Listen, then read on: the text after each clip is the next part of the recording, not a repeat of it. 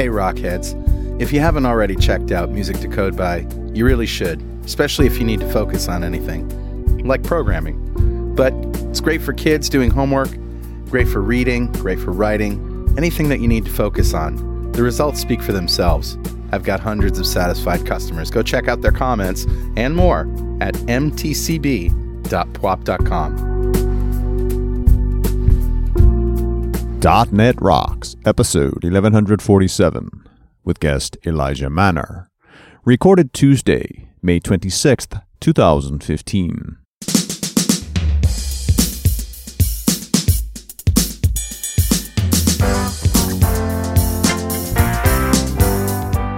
Thank you very much. Welcome back to .NET Rocks. This is Carl Franklin. And this is Richard Campbell. And we're here for your benefit and ours, of course.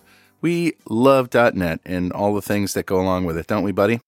Yeah, and really enjoy telling stories and figuring stuff out. Like, we're on the ride too, right? I sent some new blood out in the .NET community, and some of it may come from people who have been working with .NET in the past and then went off and did other things and now coming back because there's some very cool things going on in the open source world, .NET-wise. And case in point, we saw a lot of new blood at Dev Intersection. Yeah. Well, and I do like the returns, too, because they come with new experiences. So they're going to come at things a little differently, too. But I'm totally with you.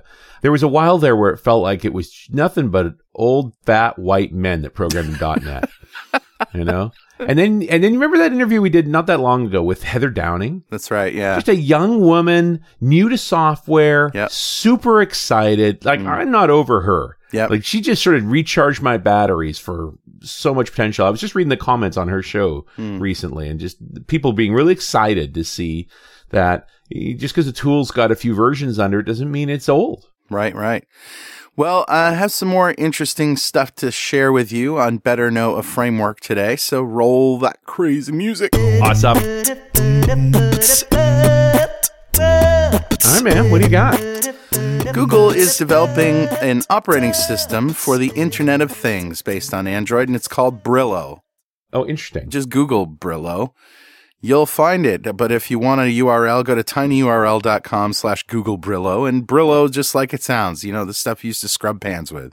Maybe you still do, I don't know. I wonder if there's an association there. Yeah, I don't know, but it's based on Android, and it's targeted at low-power devices like with 32 or 64 megs of RAM. So very small devices. Yeah. Well, think about IoT devices, just how small they get. They are, yeah.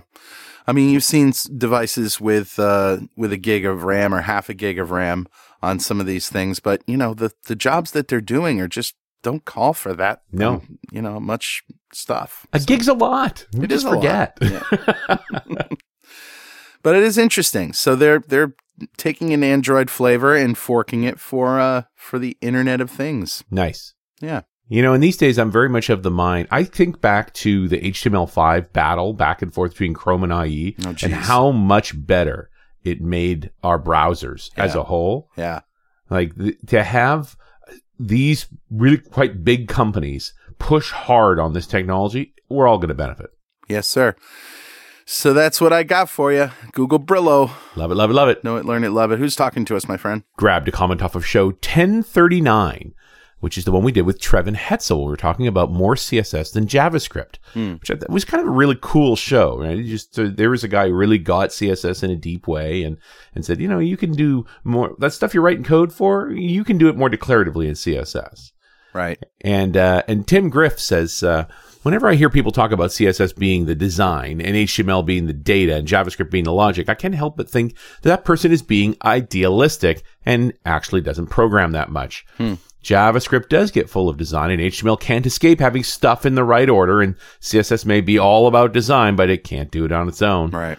So thankfully, this guy actually came from a real-world situation of showing you how you could replace some of that design of tabs based in JavaScript with a CSS solution, while also recognizing that HTML still has the requirements to meet. Yeah, he sort of took away my CSS phobia. Yeah, just to, here's some things, and nothing's pure. I really appreciate that, viewpoint. That I don't like ideologues. Maybe it wasn't so much phobia as it was just pain. Let's call that wisdom. Yeah. It's kind of what happens when you put your hand on a burner. You're only going to do that once. Yeah, you'll learn. Yeah. And Tim goes on to say, while he was talking, one thing I was questioning was if his approach was really a good idea, which he also questioned of himself in the end. Mm-hmm. Where I feel it went wrong was the use of hidden checkboxes in order to store state, and the fact that tab 1 had to appear last in the markup. While this might not affect most end users, I feel fairly certain that random checkboxes and items in the wrong order would cause havoc for someone using a screen reader. Yeah. And I think what Tim's really implying here is, when you do those kinds of clever tricks like Trevor was talking about, what happens when a less sophisticated browser or a browser with different rules or, stuff changes? Yeah. Does this fail elegantly? Mm. And that's an excellent question. I don't know. I don't think anybody has the answer to it. I think that problem right there sums up the challenge of writing for the web, right? Yep. It works on your desktop. It works in your browser. And now there's a billion other devices that may interpret what you just wrote differently. And and so you can either guess or, make an educated guess or test it against all these different devices. But those are the things that make it a challenge. Well, and there's just no way to anticipate what's going to happen here, right? That's true. JavaScript and the web world is only getting weirder. So, the possibilities are so infinite. It's very challenging to think about. Just because you can make it work in this version of this browser at this time, that's one thing. Yeah. It's going to be interesting to see where it goes from there. And as much as I appreciated Trevin's ideas and I really wanted to bring them to light just because there's other ways to think about this problem, running it through a variety of browsers and different rendering edges and stuff, just to see how tolerant it is in the various parsers of this code. I think that's an important piece of the equation. So absolutely. That's one of the reasons I read Tim's comments. He sort of got to my engineering mind too. Yeah. I got to mention this one other thing. I don't think we'll send another mug out, but okay. the comment right below it said, I was listening on the drive home, coffee in hand, when Richard drops we'll call that the full douche. I literally sprayed coffee all over my windshield dashboard and steering wheel because I laughed so hard. Could not remember what he was talking about. Went and played back the bit. In the middle of the show. Yeah. We ended up talking about iPhones and the iWatch and all that sort of stuff. Right. And I thought of this idea of, hey, if you're is the iWatch using the Bluetooth channel on the iPhone so that you couldn't use a Bluetooth headset at the same time? Because if you had the iPhone and the watch and the headset on, that's the full douche. Yeah. Right? Which you thought was funny the first time as well. But I just ripped that line out because I didn't remember saying it. Oh, well. Anyway, sorry about your windshield, Dan. Now we have a new slogan for a t-shirt. Sorry for the digression. Tim, mug's on its way to you. If you'd like a mug, write a comment on the website at .netrocks.com.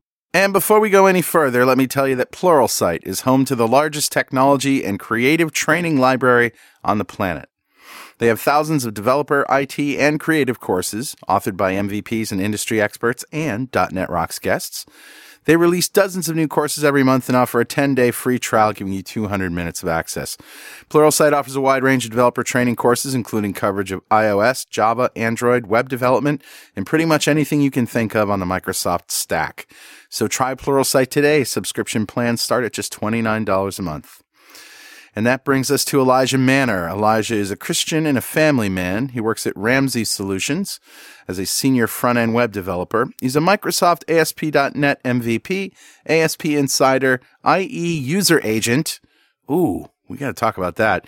And a Pluralsight author. He enjoys blogging at ElijahManor.com and tweeting at Elijah Manor about things he learns. Welcome, Elijah. Good to be here. Thanks for having me on the show. And, we were just talking about how it's amazing that you haven't been on the show before. So we're sorry about that. That's all right. It's my honor to be on the show.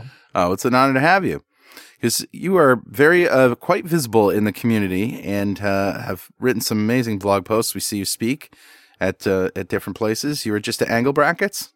Yes, I lost my voice there, so it's mostly back, so hopefully that's not an issue. You're not the first one or the only one that lost their voice there. Kathleen Dollard was wrecked. Oh, no. You know what this is? I'll tell you exactly what happened. This is dryness, right? This is Ward Bell.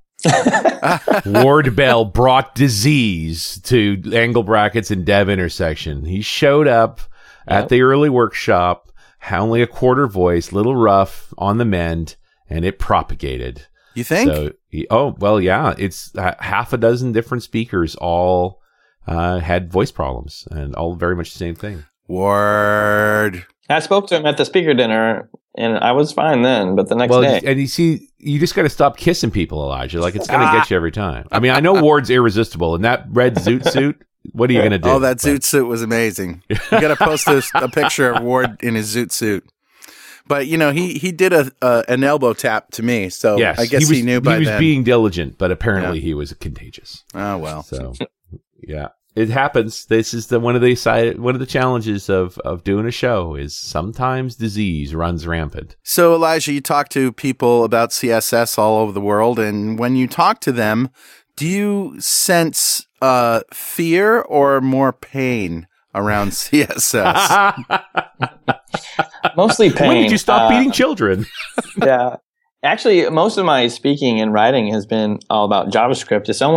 This is actually my first talk here at Past Angle Brackets where I did one about CSS, mainly because the more I go to conferences and meet developers, I do feel that pain, that angst that people are just feeling. It's on their face. Yeah. And you just hear it because really it stems back to a lot of developers who are really good at computer science and like building awesome things are being pushed to the front end.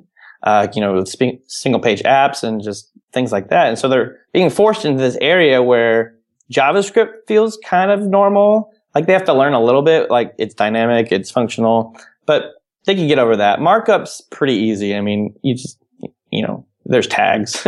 But then the CSS realm, it seems like it should be dirt simple, when you read a tutorial, but when you actually go in and do something, if you don't sit down and learn a couple key foundational principles, it could be just so annoying and frustrating, and you want to pull your hair out, and so I was trying to address that crowd who just had a bad taste in their mouth and just gave up on it. Twitter Bootstrap came out and they're like, oh, I'll just use that. Now Twitter Bootstrap is great, it's not bad, but I saw many developers just grasping at that, realizing that they don't have to learn anything. Yeah, it's the punt option, right? I'm not going to think about this. Just stick this in. Somebody else will do it if we need to change it. And like everything else, I mean, a tool is good up until that point where you can't use it because you don't understand what it's doing. And really, that describes me for many years, because even though I've been a front-end person for many years, I've always worked with an individual who's just really good at CSS and design, and they would just do all that for me. And so I'd focus on the really deep problems with, frameworks and JavaScript and how to organize and unit testing, and just leave that up to this other individual. And at several different jobs, it happened that way. But eventually it came to the point where I need to learn this for myself. I can't always depend on someone else. And so I was forced to sit down and kind of, how do I even think about this problem? And again, the whole talk was kind of focused on that type of person. I called it Back-End Brian. I love the personas. Yeah, I had persona. It was a new thing I did with this talk, because at a conference, it's so hard to get everyone engaged because the audience is so diverse. So I came up with 3 personas for this talk. One's Back-End Brian. He's really good at computer science. It's just, he's been burned by CSS. It just didn't make sense. He gave up. Yeah. Another one is Junior Jacob. So someone who's just learning. Maybe he watched a Pluralsight course or 2, but he doesn't have real world experience yet.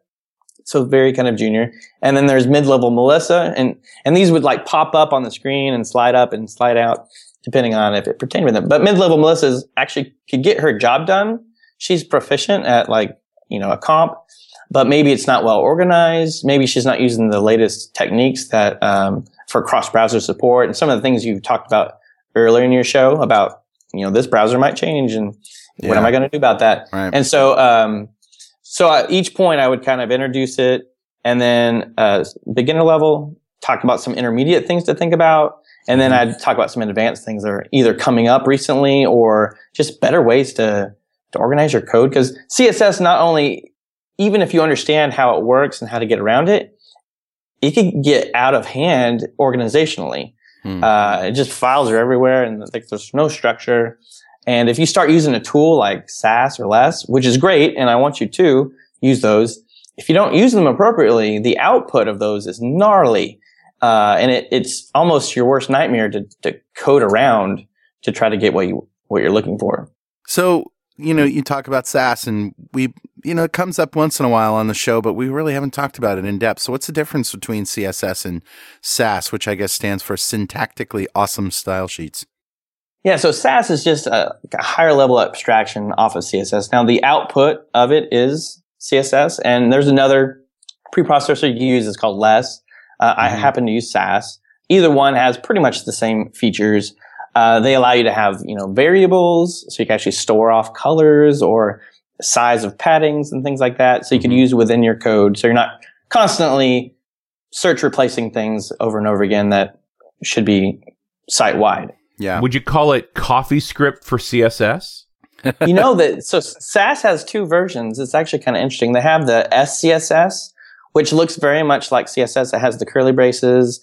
So you can actually pull in an existing CSS file, and it can be a valid SCSS file. But then they have another format called just SAS, SASS. And it is very much dependent of the indentation, much like CoffeeScript. So there's no curly braces or anything. So if you're a CoffeeScript lover, this SASS version of SAS might appeal to you. Because Interesting. But most people that I know tend to use the SCSS version, mainly because it's backwards compatible. You could take an existing CSS file that you've been working on and just pull it right over, and it will work immediately, but then you could tweak it out, which is very nice. One of the dangers that SAS has, and LESS, is it allows you to nest your selectors. So maybe you have like a navigation element, and you want to target the anchor underneath it. Well, normally in CSS, you'd say nav space A or something like that. And then you would have you define all the rules. But with nesting, you could have nav, open curly brace. And inside of it, you could have an A, an open curly brace. So you're kind of nesting them. Once you compile it, the end result will be the same as the CSS you had written before, but it allows you to kind of organize and group things together, which sounds great because you don't have to think all these crazy rules and repeat yourself. But the danger it gets is if you start nesting too deeply, maybe 3 or 4 or 5 levels deep, the output of the compiled output is very specific. You'll have something that looks like nav space UL space LI space, it just keeps going on. And the longer your selectors are, the more specific they are, which is a whole term in CSS, which many people have fought with if they've ever written a line of CSS and it's like, why is the background not changing red? I wrote it right here and it should work. Well, there's a whole idea of, it's called specificity, where depending on how many these things you combine, it makes it way more specific. And in order to override it, you have to have something more specific. So people end up, using important or inlining their styles on their element or doing some crazy things that they probably know they shouldn't be doing. You're saying you should not do inlining ever? Is that like a rule? I don't think you shouldn't inline, because that makes it very hard for anyone else to come in and override those styles. Right. Because that's pretty much an extreme important thing. Like, hey, ignore everything else. This takes precedence. And that's not very friendly if you want to do theming, or if, you have a designer making some changes in your CSS. It's really hard for them to overwrite that. So it's better to keep it in the CSS file and allow normal standard rules to apply. Now, if you're running into problems, then maybe you should step back and think about, well, what's really happening here? Yeah. So the do not repeat yourself rule applies to CSS as much as it does to development. Yeah. So the nesting thing is great, but I tend to try to restrict myself to like 3 levels deep, or 2 if possible. And there's actually linters for SAS. So much like we've talked about linting for JavaScript for a long time, back in the Crockford days with JSLint and now JSHint and ESLint and there's tons of linting tools for JavaScript, but there hasn't been very good linting for CSS. But there is something called SCSS lint, which is great. And we run it on our code. It enforces us to not nest too deeply. It also enforces us to have a consistent naming standard, like on our class names, which is great. Because you don't want to go rogue and start like, well, how do I name something? You could actually enforce that any colors that you use have to be referenced by a variable, and it can't just be directly mapped to a hex value. So that kind of enforces good abstraction of colors, like in variables and things like that. So there's all these cool rules that you could use with linting in your Sass. And so I almost think of it kind of like a programming language, and then I try to pull out common things.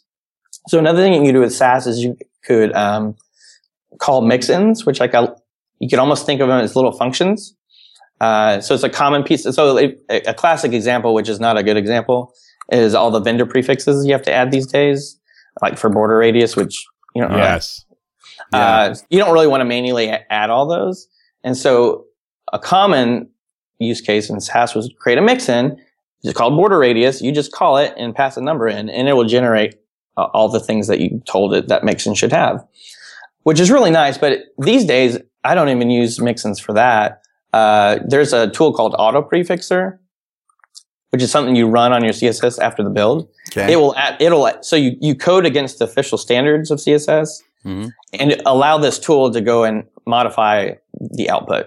So you don't even think about it anymore. Right. Well, and I think this is sort of I really appreciate your take on this, Elijah, because you're talking to me like a developer, as a developer, saying, hey, remember when we liked code quality? So we had JS lint. Well, here's CSS lint, like make your code better. Yeah. And these new tools to just have good behavior, like the auto prefixer, like I'm glad to know about that. That's absolutely something I want to use to take care of those things.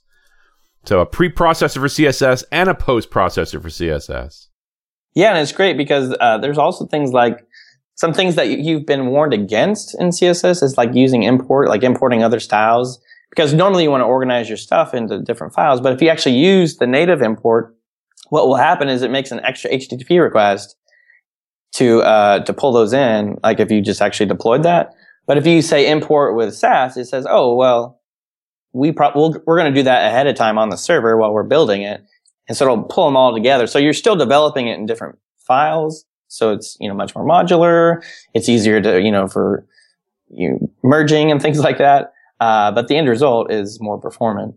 And also extend. So inheritance, that's something we like with JavaScript, right? In other languages.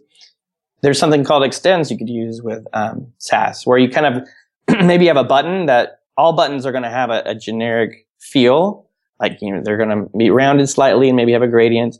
You define that in a class or a placeholder, and then other places where you're like, oh, maybe I have a success button or an error button. You would extend the kind of base class of the button that you defined already, and then define just the overrides. Mm-hmm. So it feels very nice, and it feels very like I'm running a program. So you definitely have dry CSS.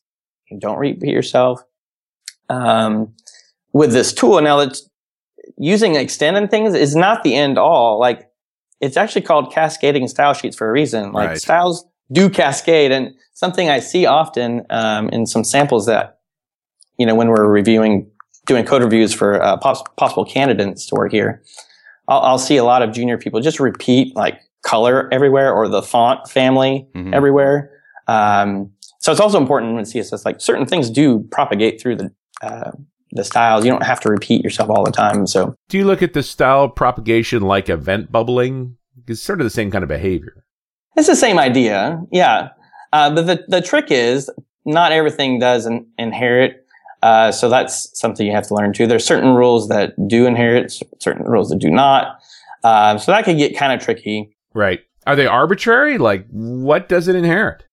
No, they're well defined. It's just more as you use it, you kind of learn the things. Now, obviously things that aren't inherited, which are a good thing, are like, maybe margin, or the border. Like if I have a dashed border on like a parent element, I don't want every child of that element to also have a dashed border. Right. Cause that's something that's usually unique to whatever particular element that you're doing.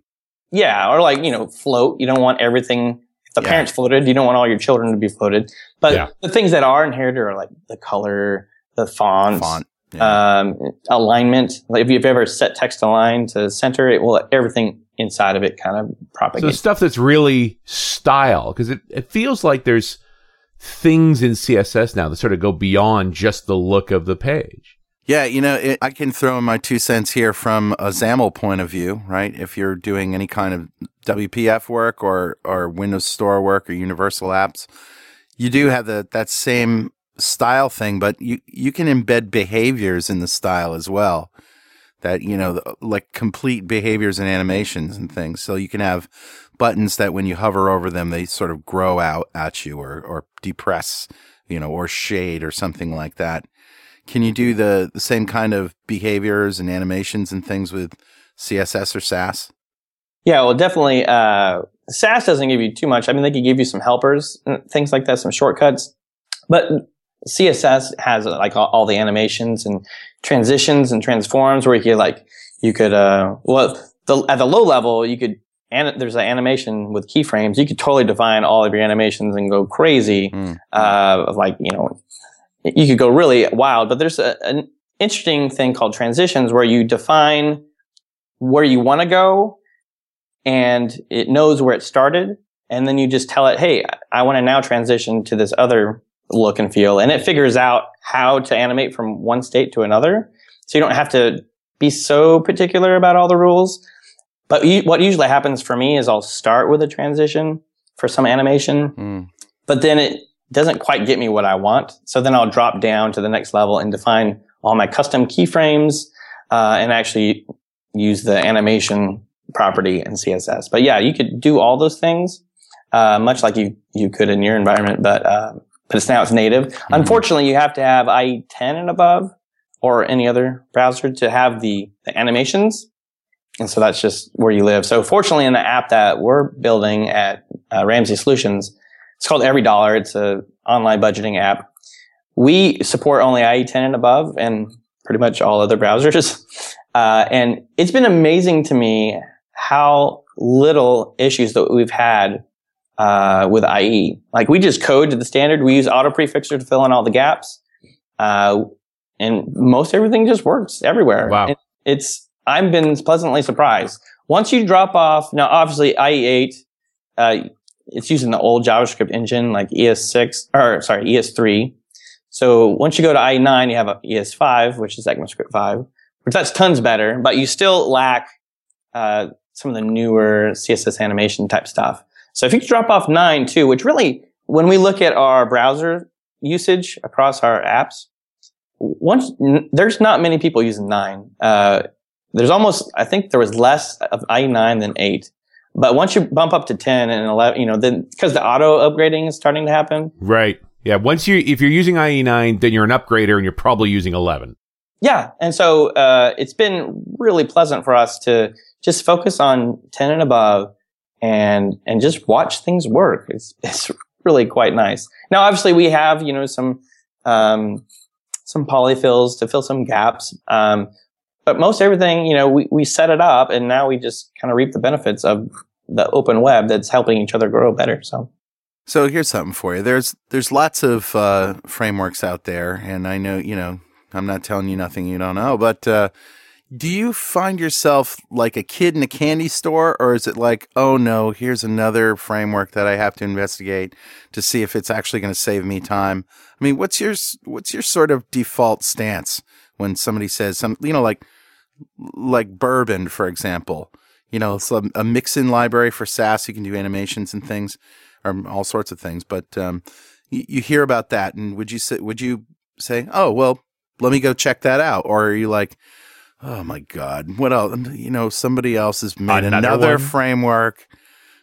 It's interesting you mentioned it. We've actually we have used Bourbon, but we don't use that anymore. So what we typically look at, and I very much love looking at what's the latest and greatest. Now, if you know anything about me, I tweet a lot about what's going on. So I'm always I'm mostly aware of all the cool mix-ins and libraries and frameworks going on. I like to have my thumb on that, so I at least know what's going on. And so it is very tempting to oh, there's something new, let's use it. The interesting thing about most of these tools is some developer has felt some pain and they're trying to resolve that pain. They're trying to make it better. And so they built the tool to fix it. So part of the trick is to see, is that the same pain I'm feeling? But you have to go a step further. And I actually have a whole talk I gave about how to pick a library. Like, there's a really lot to it because you're really investing a lot into a library. Because, what if the maintainer just changes their mind that they're not going to do that anymore, which I've seen over and over again? Or are there any unit tests for it? Now, it's maybe a little different for a CSS framework, but I want to make sure it's well tested. What's the community look like? Is this something that just one guy made and it's just him? Or is there a healthy community about it? So I have this whole talk about that because I think it's much bigger than just one thing. Sure. And as a business, we have to support that. Are we willing to fork that project and make it continue if it dies? Yeah. And that's just a hard decision. With Bourbon, for example, and even Compass, which many people who use SAS use Compass. It has a lot of extra mix-ins and a kind of a build system, things like that. We decided not to use that. It was a little bulky for what we needed. And a lot of the mix-ins were like kind of those border radius type things, adding vendor prefixes, which Auto Prefixer does that for us. So we're like, hey, let's just drop this big dependency that slows things down a little bit. And all we really needed it for was the vendor prefixes. So we'll use another tool that has a good community, does one thing really well, and focus on that. As for Bourbon, it has lots of nice mix-ins too, but we found we didn't need many of them. Got it. Yeah, it is kind of eye candy, huh? So we used, and many of it we could do by hand or just make custom versions of just the few that we need. Yeah. So in our toolbox, we try not to have too much extra stuff. Just kind of what we need, when we need it. And if it makes sense, like if we start building more and more of our own stuff, then maybe we'll pull in something. If we can find one that's well maintained. Well, Richard. Yeah, buddy. You know what time it is now? Must be that happy time again. You know it. It's time to announce my new web UI helper. It's called Crass. Crass? Yeah, with a few simple tags, you can make all your error messages contain deeply offensive slurs about your mother and stuff. You're making contributions to the community. Absolutely. You heard it here first, folks. Actually, it's time to give away a Telerik DevCraft collection to one lucky member of the .NET Rocks fan club. But first, Telerik DevCraft is the most complete .NET toolbox for web, mobile, and desktop development. With the addition of UI for Xamarin to the DevCraft bundle, you can create compelling native mobile experiences with your C# skills.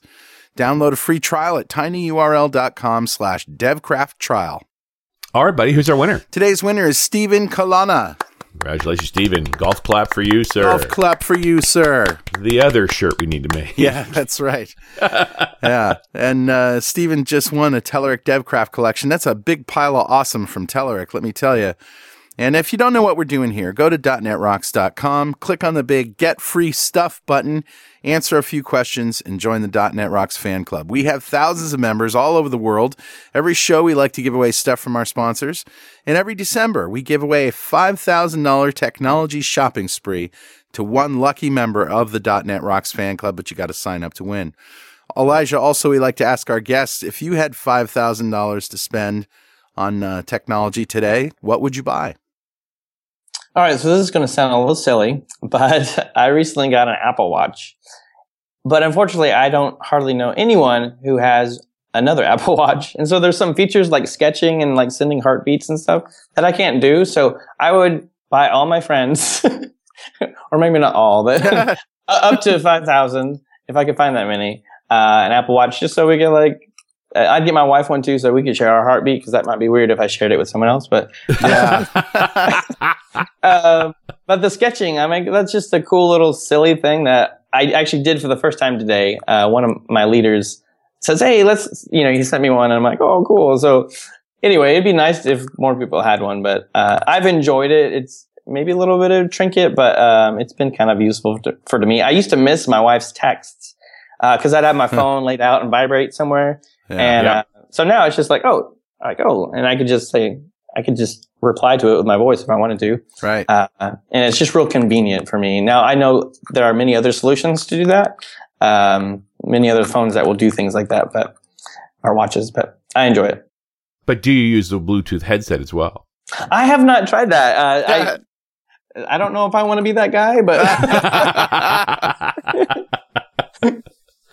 because you're going to have to buy them all iPhones too. So I know. See, my wife, purposefully, she doesn't want a smartphone because she just knows how, you get sucked into those so easily. And so, she likes to text, and we enjoy texting each other. So she has just a simple one that slides out with a keyboard, and she loves it. Nice. Works well for her. So yeah, having an Apple Watch for her wouldn't work out because not so much. No, the one person you might actually want to send your heartbeat to. Exactly. That's not the reason to switch over to smartphone. No, it's not. It's not a compelling reason. Okay, so let's run down the stack here. I'm going to take your encouragement, Elijah. I'm going to take CSS seriously and not just bootstrap my way out of this problem. So it's Sass and CSS lint and autofixer. Yeah, so I would use Sass. I would use CSS lint and auto prefixer.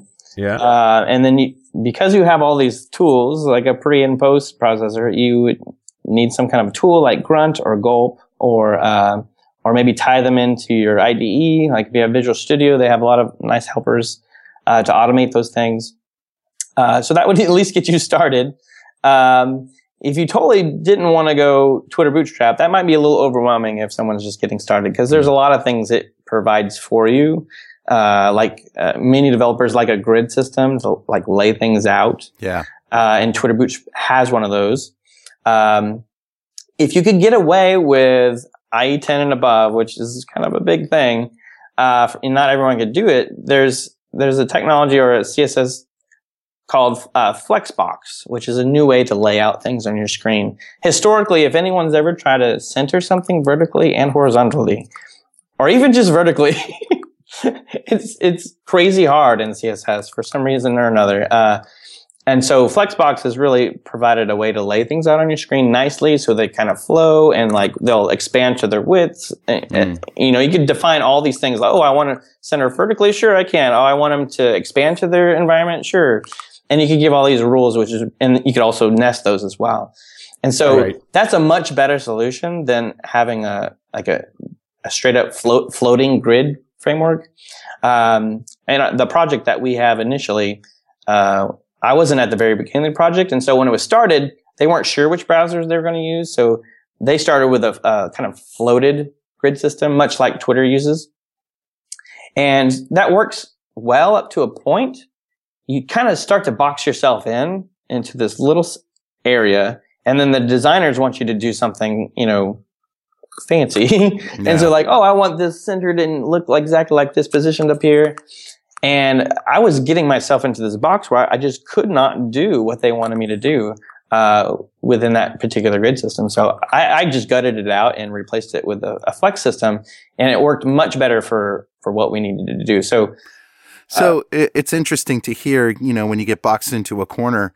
Are there other times when there are things that you see people do over and over again that would lead them, to a place where they don't know how to get out of?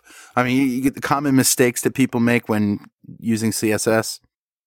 It's so easy as you're learning CSS or trying to figure out a problem to get into a position where you just don't even know what's available, like what properties and what values can I even use at this point. And so what I'll see some people do is it's much the GCP, the Google copy paste.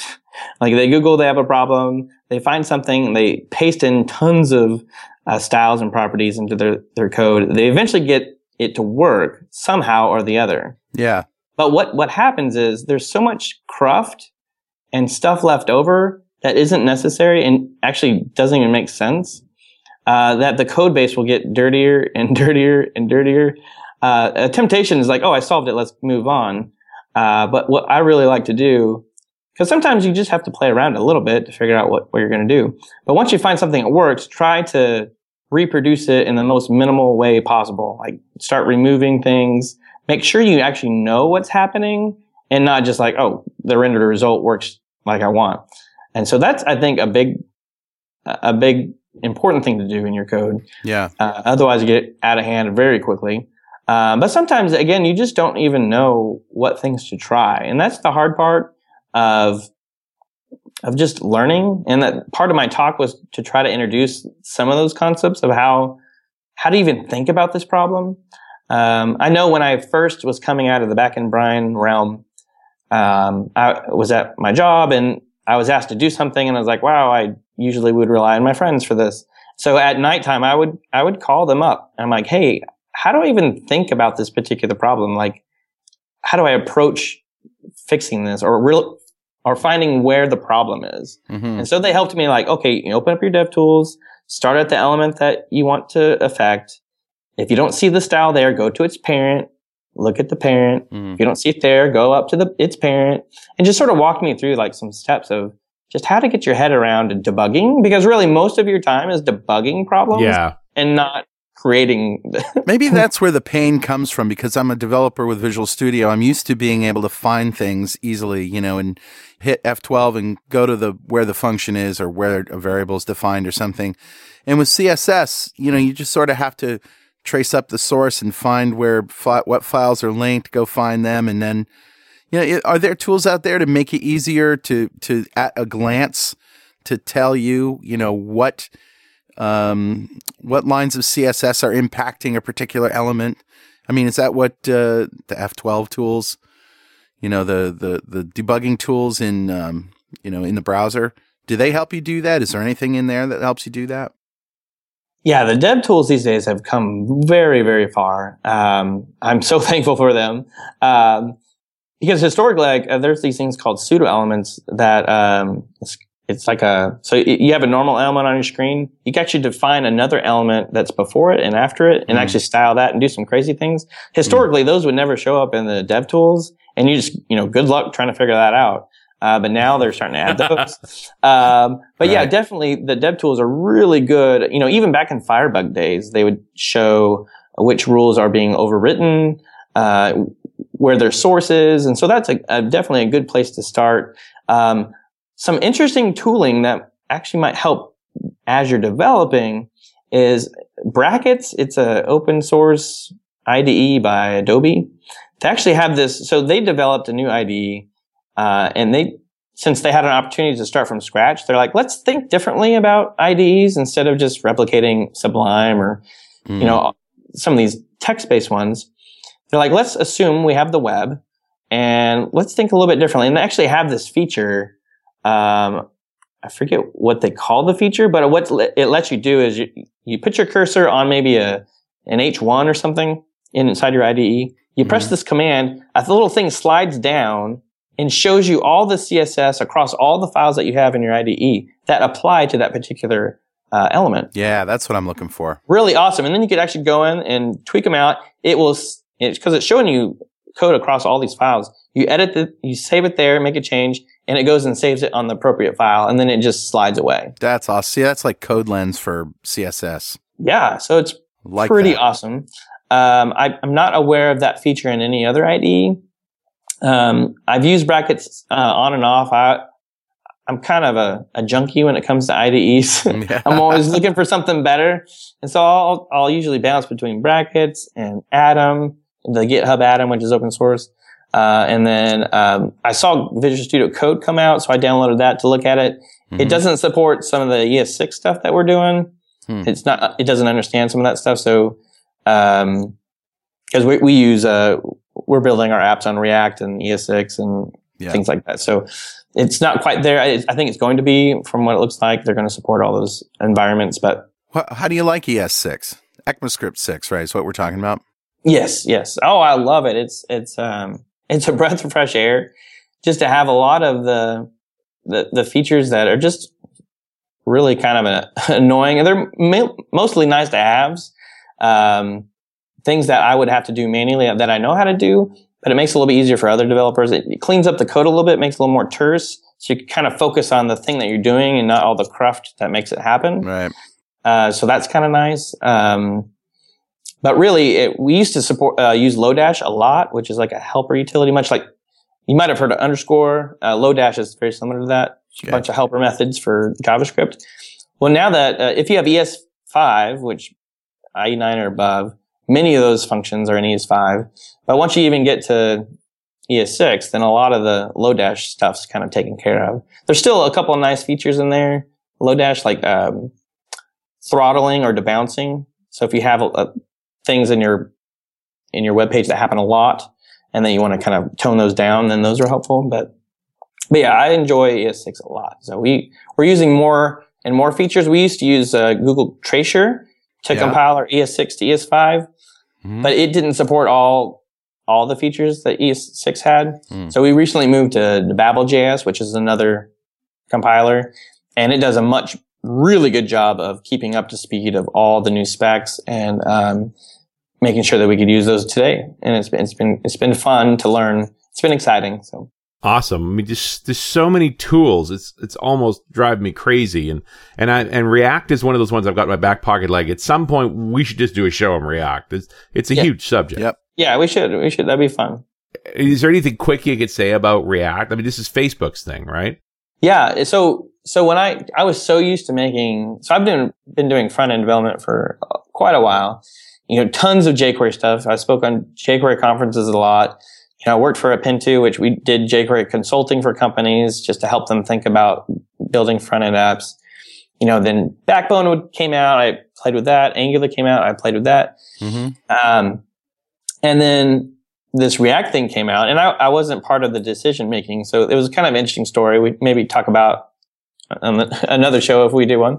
But when I came to it, it was like, wow, this is a very different way to think. Right. And it was a little daunting at first because I was so ingrained of solving problems a certain way. Attaching event handlers here and, thinking about all this extra stuff. Where when you go to React, it's basically the mindset that you need to get in is I'm going to pretend that I'm going to click F5 and refresh the browser. And it's going to re-render everything. So I'm going to change a piece of data, and then I'm going to assume the whole thing will redraw itself. And so you don't have to worry about, okay, well, if I change this, then I need to go up here and change that because it needs this information. Like React tries to get rid of all that complication. Now, the reason for it, now it sounds inefficient. We'll talk about that in a second.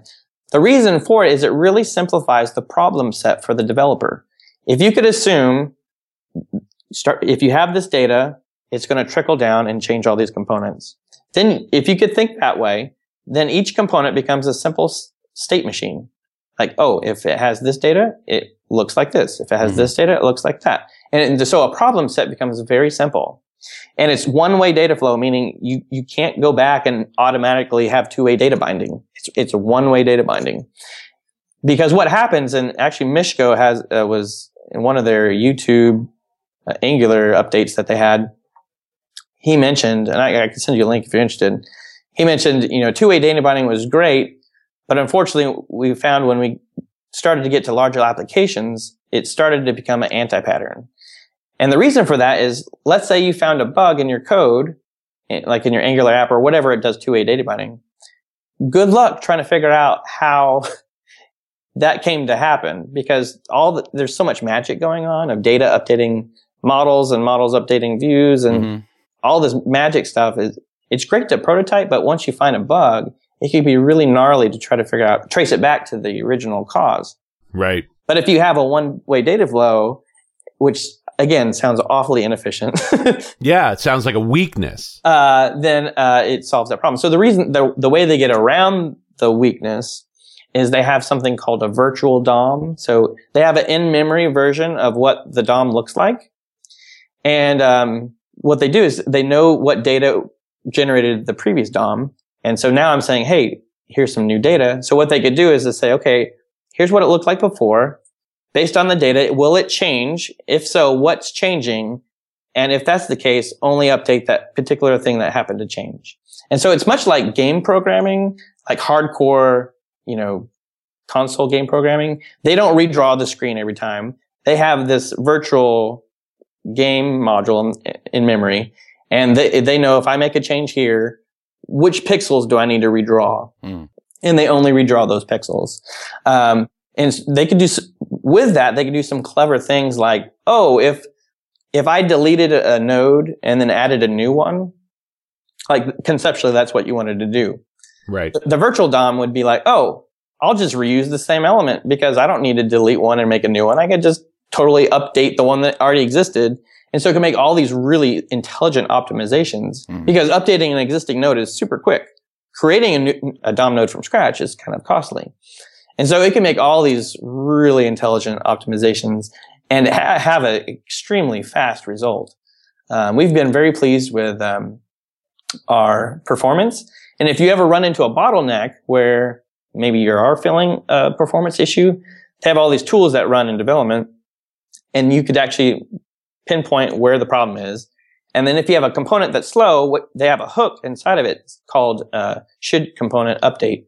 And what you do is it'll pass in the data that is changing.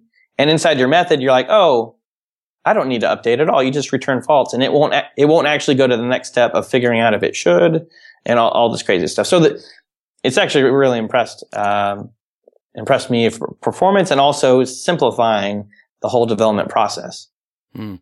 Well, I guess it kind of makes sense that it came from Facebook, because this is them, right? Constantly tweaking UI and trying different ways with a really complicated chunk of code. Like, I would think this thing shines when you've got a really large, elaborate UI that you can make changes and quickly see what you've done and see the effects of it and know how to fix it if you get into trouble. And since each component is like a finite state machine, or it just knows about its state, you could unit test it really well. Because, hey, I'm passing this data in, this should happen. I'm passing this data in, this should happen. So you could actually unit test it well. Now, what sounds like now you would think you'd step back and say, well, Facebook, if they're making this, wouldn't this be bad for the user? Because typically when you think of spas or single page apps, you think, wow, this might not be good for the end user experience, because many spas are pretty much an empty body and everything gets jammed in with JavaScript, which is not typically a good experience for a couple of reasons, SEO. And also, if I load the page, now I have to make another request and actually go get the data and then do all the templates. And so Facebook, that wouldn't fly for them. Because they have tons of users that would get annoyed. So React actually has a mechanism to render to a string. So if you're on the server, if the first time you called it, they could actually render the whole app of what you would see on that screen and send you the markup for what you would see on that particular, route. And then what would happen, there's a checksum, and it would double check the checksum, make sure they're the same. And if they're the same, then it applies all the event listeners and all the handlers. And now it's wired up for a single page app. So now when you interact with it, it would just use like spa techniques. So it makes it performant on the first load. And then now you have a spa when it's on the client. Elijah, have you seen Aurelia? Played with it at all? I've heard about it. I have not played with it, but only good things come from. I hear so many people saying that they're moving off of Angular and into Aurelia because of the things that Rob talked about on our show. Yeah, I need to listen to that one. I've never met him. You'd think we'd meet at one of the conferences, but yeah, I'll need to listen to that one. I haven't heard much about that one. Most of the things I know about are Backbone, Angular, React, and I know enough of Ember. I haven't used it, but I know enough people that have used it that I could talk to them. Well, I gotta tell you, man, I'm impressed by your enthusiasm to go forward into the world of investigating all of these tools as they come out. I don't share it, man. I'm sorry, but yeah, I like to find something that works and stick with it. But of course, in the web, that's kind of that's why I don't constantly a moving target. Yeah, that's why I find other people to do the web stuff. So thanks. Yeah, so thanks. Exactly. Thanks, Richard. That's exactly what I wanted to say. What's next for you? Where are you going to be speaking or anything nearby? I'm going to Web Directions in Australia next month, and that'll be my first trip to Australia, so that's kind of nice. That's cool. And I got my first keynote opportunity in Florida later this year. Right, Code on the Beach. So I'm excited about that. My wife's excited about it as well. She's coming with me. So our kids are going to my in-laws. So yeah, those are the only two coming up that have hard dates. There are a couple of local events in the Nashville area. Nodevember, it's like a small conference about JavaScript, and Coder Fair, which is kind of local. Right. And then I'm hoping to go to Angle Brackets again in the fall. So great. That's it. Well, I'm sure we'll see you out there somewhere. Thanks a lot for talking to us, Elijah. It's been great. Thank you so much for having me. All right, we'll see you next time on .NET Rocks.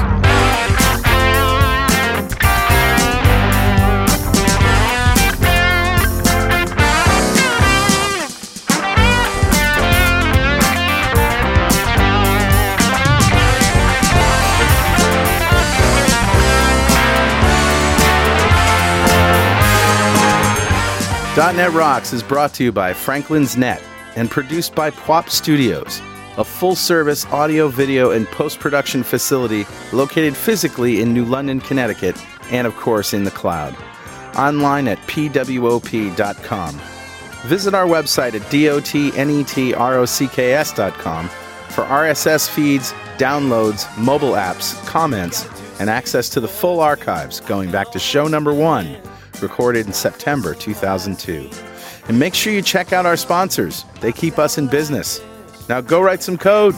See you next time. Got transmitter banned by the FCC. Yes, I'm a toy boy. Life is hard.